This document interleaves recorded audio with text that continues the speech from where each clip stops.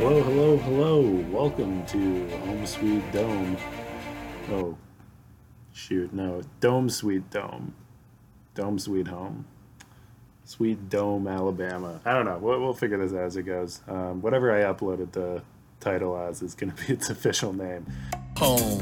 Away. Dome. Yeah, I'm starting a podcast for Under the Dome, the 2013 smash hit. Wasn't really much of a smash hit. It actually did quite well in its first season and then fell off over time. Compared to most popular shows, it did quite well because it was on CBS and the older demos.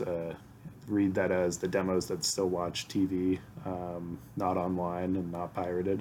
We're pretty big fans of it, so it did well when it's on the air. Anyway, I'm rambling a bit, but get ready because I'm going to ramble a lot. But before I get started on that, I just want to describe what this podcast is going to be. I think I am making this for three main reasons. One, I have spare time. I think everybody has a lot of spare time, and that's going to play into my favor because I have the time to rewatch the show and also talk about it. And unlike usually, I'm hoping that people will have so much free time and in leading to boredom that they will want to listen to me talk about a TV show that they haven't watched. In a perfect world, they have so much free time that they actually go and watch it. And I do want to say that Under the Dome, the entirety of it is on CBS All Access, CBS's streaming service. You can get a free month.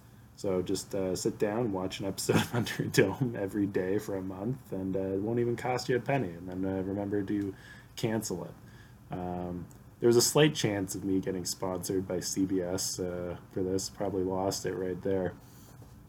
So that's reason one. Reason two, why make this about Under the Dome? I'm a big fan of Under the Dome. I think it's one of the best shows in the past decade. Not in like a good way. I think it was just absurd. It sort of ran under the radar, and I don't think everybody realizes how weird and ridiculous it got. And this is a show where it starts with a big magical dome sealing an entire town in. And after a while, you'll think back and be like, oh, how quaint. But honestly, my biggest issue with the show is nobody knows what it is. Nobody knows what happened. So I can't really talk about it. So I'm going to spend 20 minutes an episode setting up the pretext so that when we get to the later seasons, people can realize how ridiculous this show is. And then the actual impetus for what sort of, or catalyst maybe, for what made me want to do this is I got a text message from my dad. So, the coronavirus is currently circling around. A lot of people are practicing social distancing, staying home, working from home. And results are starting to come in about how effective that is as a way to stop presenting or stop spreading disease. But a hypothetical other way that you could stop the spread of disease is if you put a giant dome around the town you're in so nobody can get in or out. So I'm going to be looking at the show through that lens as well, is instead of social distancing, if we have considered the giant magical dome approach, would it be worth it? What are the pros? What are the cons? And yeah, so let's find out. So my first ask is if you want to follow along in the best way to actually watch episode one. I'm going to do, I think, one episode per podcast. Obviously, that's a big ask. I wouldn't watch it if I was listening to a podcast. I'd probably be like, okay, no. So, but if you want the full experience, watch along because I'm going to be sort of commenting on what happened in episode one, titled Pilot. I think, just as an aside, I think that's a lazy name for the pilot. Lost, I believe, called its pilot, but that made sense because there was a pilot in a plane. This one also has a plane crash, but I don't think that's what they meant. The pilot of that plane meant basically nothing to the plot, meant a bit to their special effects budget. But yeah, this is episode one, Pilot of Under the Dome. So The interesting thing is the dome doesn't actually come down about till halfway through the episode. So the first few scenes are sort of setting the tone, setting the characters, seeing what they're like before the dome that's going to come down and never leave comes down. So let's take a look at our cast of characters. First off, we have our lead, the male lead, sort of the hero of the show, Dale Barbarossa. He calls himself Barbie. I think that's sort of a joke they're going for, that the tough criminal guy is called Barbie. Barbie. People just call me Barbie. We're introduced to him burying a man that he has murdered. But honestly, if my recollection of the show is correct, we're going to zoom past that. He is our hero, and we're going to forgive him for being a hitman, basically. Anyway, so he's burying somebody. We're also introduced to Linda. She is one of the cops in town. She works with her boss. I think his name's Dale. I didn't write down his name because, spoiler alert, he dies at the end of the episode. So it doesn't really matter what his name was. Sheriff Perkins! Linda's going to be the new big cop. Sort of falls into the role. If anybody's seen Watchmen, it's actually very similar to how the TV show starts off with the more senior cop being introduced, and then, I don't want to spoil too much. Great TV show, Watchmen. Almost as good as Under the Dome. Next up introduced is probably my favorite character in the show, Big Jim. This show actually came out just after Breaking Bad ended, and this role is played by Hank from Breaking Bad. And I think a lot of people thought that he would probably never go on to another one of the greatest shows on TV, but he did. He was batting 100% back then. He plays a town councilor and also owner of a local car dealership. My name is Councilman Rennie, Big Jim Rennie, but this isn't a car commercial. And he's going to basically become the king of the town. The town, by the way, is called Chester's Mill, or Chester Mills. Ooh, should have written that one down. Anywho, next up is Junior and his girlfriend, Angie. So Junior is actually Big Jim's son. We're going to find that out later. Even if you don't watch any of the episode, look up Junior. He is the creepiest person I've ever watched on TV. His face, I think he's going for like childlike murderer. Except he's pretty big. It's not like a tiny childlike murderer. He's like 18 and he could definitely beat me up. But he has the face of a child who doesn't understand things. Sorry, I didn't mean to sneak up on you like that. I'm Junior. And his girlfriend, who wants to break up with him, probably because she's realized that he is a huge creep. Anyway, Junior actually ends up locking her in his cellar, or fallout shelter, as this episode goes on. So that's going to be fun. Next up, Julia Shumway, editor of The Independent.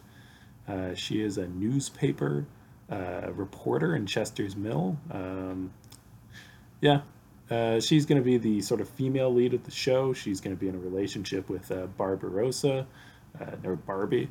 So you're the newspaper woman? Julia Shumway. Fun fact, the man that Barbie killed was her husband.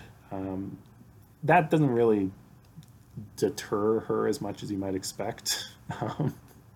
But that'll come up later. It's still a mystery for now where her husband went. So that's the main cast. There's a few other kids that are going to come up into play more. There's the local radio DJ. I'm Phil Bushy, and you're listening to WYBS, the Mill's only 100% independent home of rock. We'll do some things later, but honestly, those are the big players. You sort of got Barbie and Julia as sort of the heroes. Big Jim is the usually antagonist, sometimes sort of an anti-hero. Linda, the cop, usually he is on the helping out Barbie. And then the kids made up of Junior, Angie, and then Nori and tall guy that I didn't write down his name. He's actually pretty important, and that's Angie's brother. It's Joe, right? Yeah, McAllister. Man, that segment I can't imagine was a people pleaser. Either you watched the episode and then I just told you what you saw, or you didn't watch the episode and you must be just as confused as if I didn't say anything. But anyway, we'll see how this goes. So that's sort of setting the stage.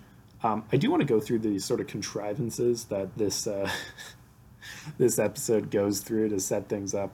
So Big Jim is a town councilor. So even if a dome were to fall on the town normally, there's probably 4 or 5 other town councilors. There's the mayor, there's the deputy mayor. There's a lot of people who would be ahead of him in the line of succession. Line of succession to a town of like 300 people. Chester's Mill is a small rural town. But to make it more of a, what's going to happen, there's a parade going on today in a neighboring town. And so everybody's there except, everybody important is there except for Big Jim. And all the firefighters also went to this parade. From what I can tell, it's all of them. I don't know. It seems like a bit of a negligence to send all of your firefighters to another town for a parade. But to be fair, they weren't thinking that a big dome would come down and lock them out. So before this starts, everybody important in town plus the firefighters are at a parade. Maybe it was just, firefighters deserved a break, and so they were put on the other side of the dome. The action starts off, the dome comes down, and we get an iconic shot of a cow getting sliced in half, because the dome, anything on either side of it, kaput, just blown in half. So let's analyze this. So the cow gets cut in half. How would this work in a city like Toronto, which will be our case study for putting a giant magical dome around us? On the plus side, I can pretty safely bet that no cows would get cut in half. I don't think there's any cows even on the border of our city. The secondary question here is, what would the borders of our city be? Luckily, because it's the 21st century, I can search Toronto on Google Maps, and it shows me an exact border. Now, this does present an interesting issue. Toronto is not in the shape of a circle. So do we abandon the premise of being under a dome and instead be under the weird rhombus that Toronto is basically the shape of?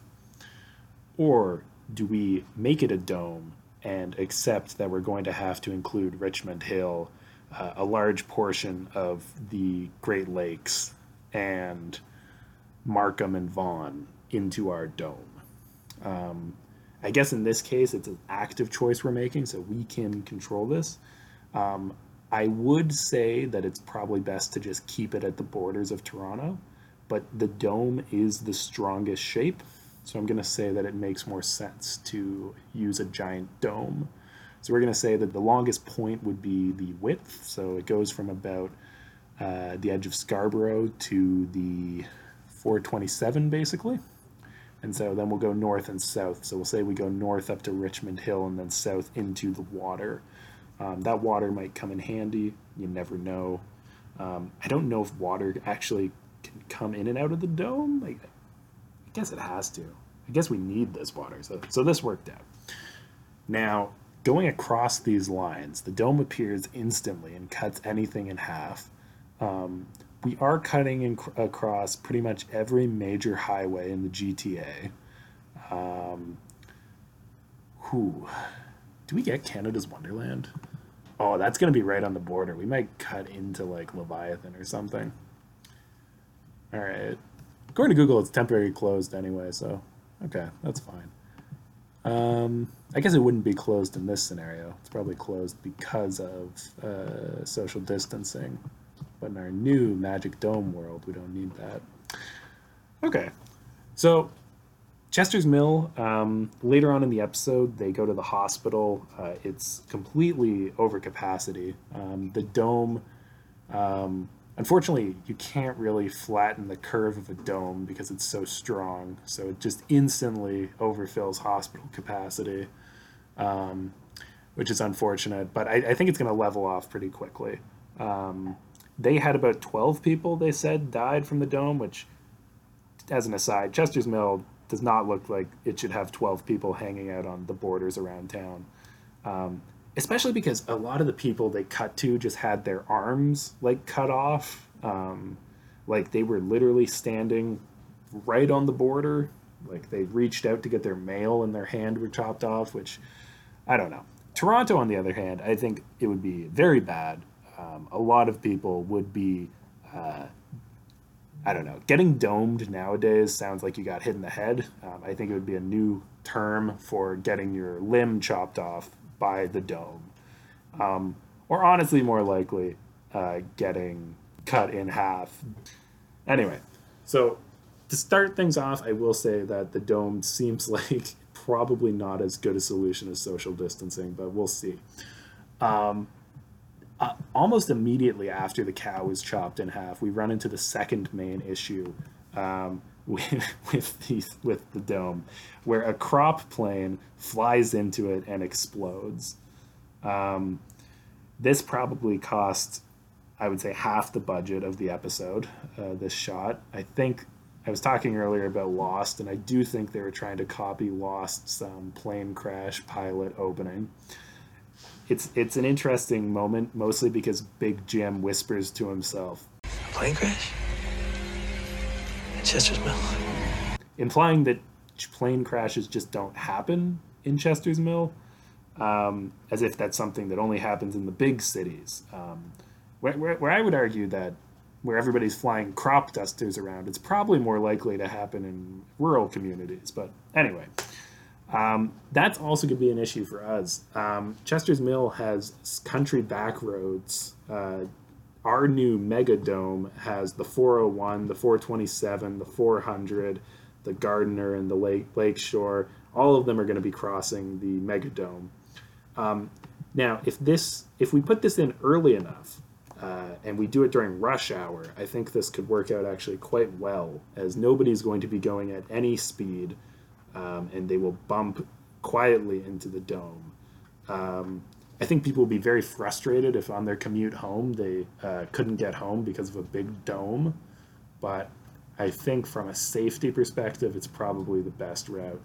From an airplane perspective, is Pearson going to be in our mega dome? Let's take a look. I don't think Pearson is going to be in our mega dome. So we don't have to worry so much about Pearson. Billy Bishop Airport is going to become more or less useless as there is no other airport within the dome.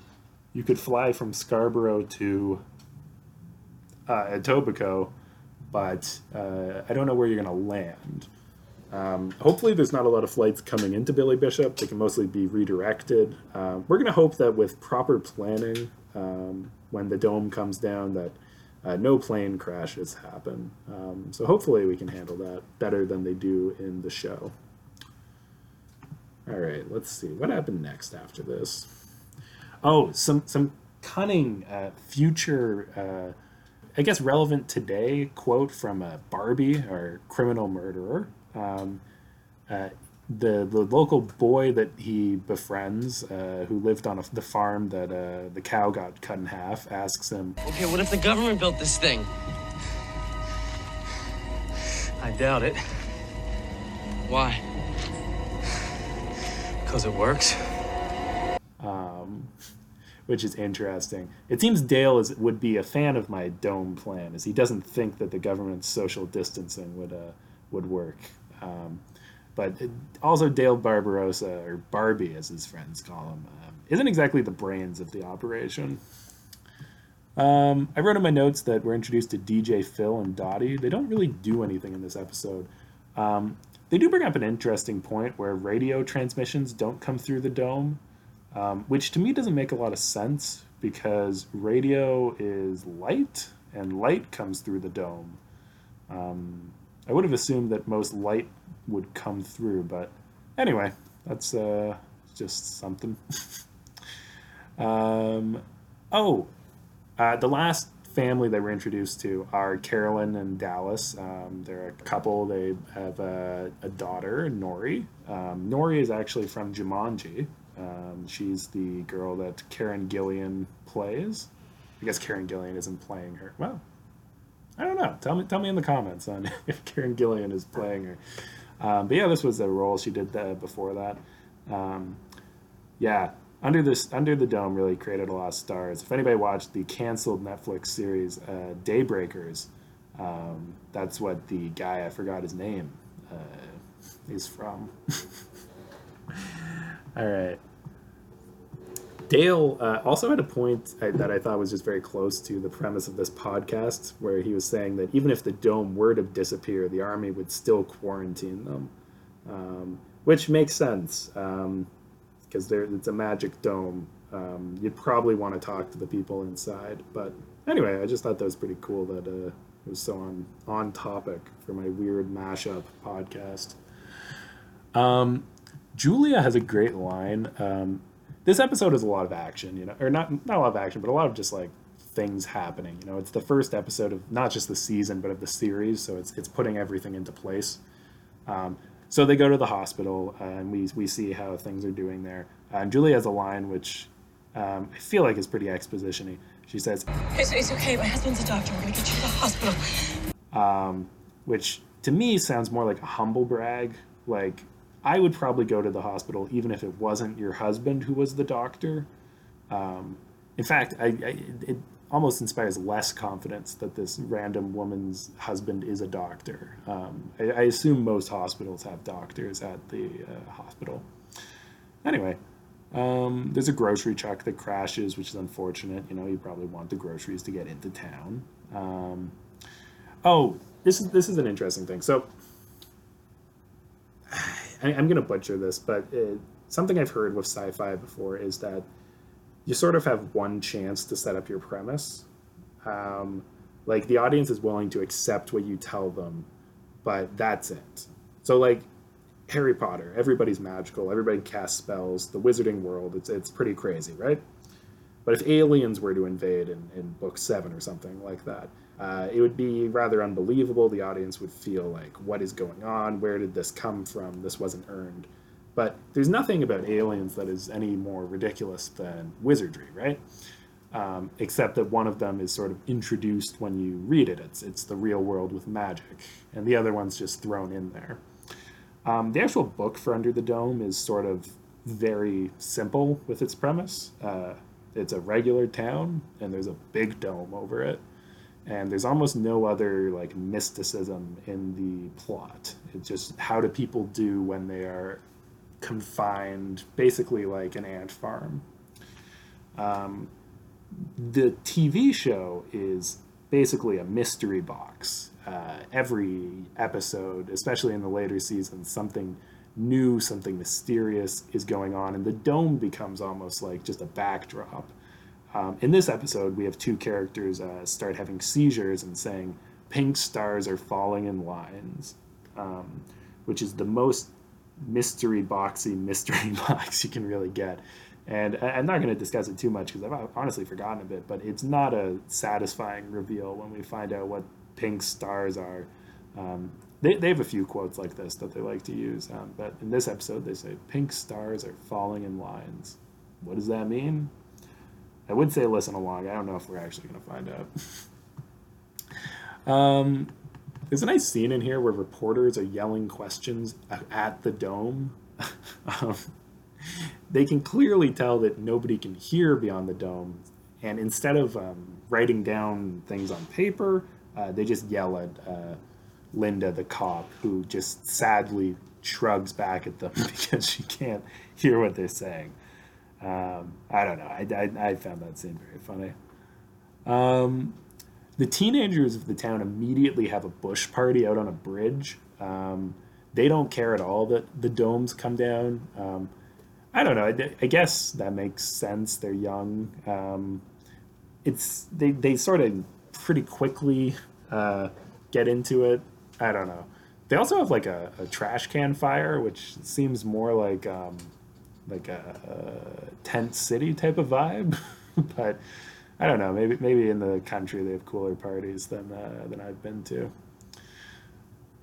Yeah, so that's sort of the first episode. It's honestly just the dome comes down and what do people do, and it's honestly they don't do much because there's only probably less than a day after the dome comes down. It's everybody just going, whoa, oh man, a dome. I did want to go over some consequences of the dome because we are weighing the pros and cons of social distancing versus social doming. 12 people were killed in Chester's Mill by the dome. That's a con. Due to circumstances, have a lot of people in the town not having homes due to just traveling through Chester's Mill. You might end up in a situation like Julia, where the man who murdered her husband is now living with her. Or you might end up kidnapped and put into a fallout shelter like Angie, because there is mass chaos going on and nobody knows where anybody is. Nothing about this is all right. So a lot of cons so far, very few pros. And the police chief had a pacemaker, and he saw that everybody who touched the dome got a mild electric shock, and so he went up and touched the dome, got a mild electric shock, and died. Or at least I think he died. That was how the episode ended. Maybe he's going to stay around for a few episodes, but pretty sure the rating's on the wall for him. Duke. My chest. Duke, is it your pacemaker?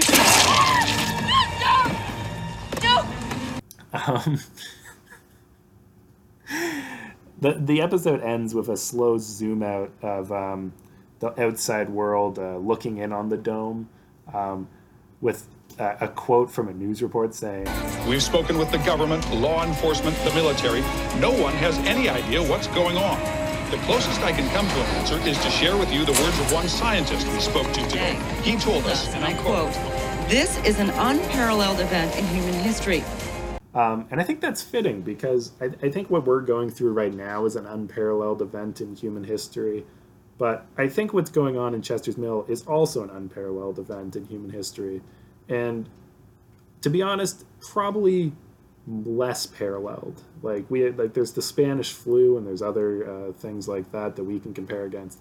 A big magic dome doesn't really have a lot of comparisons. And maybe that helps put into perspective what we're going through.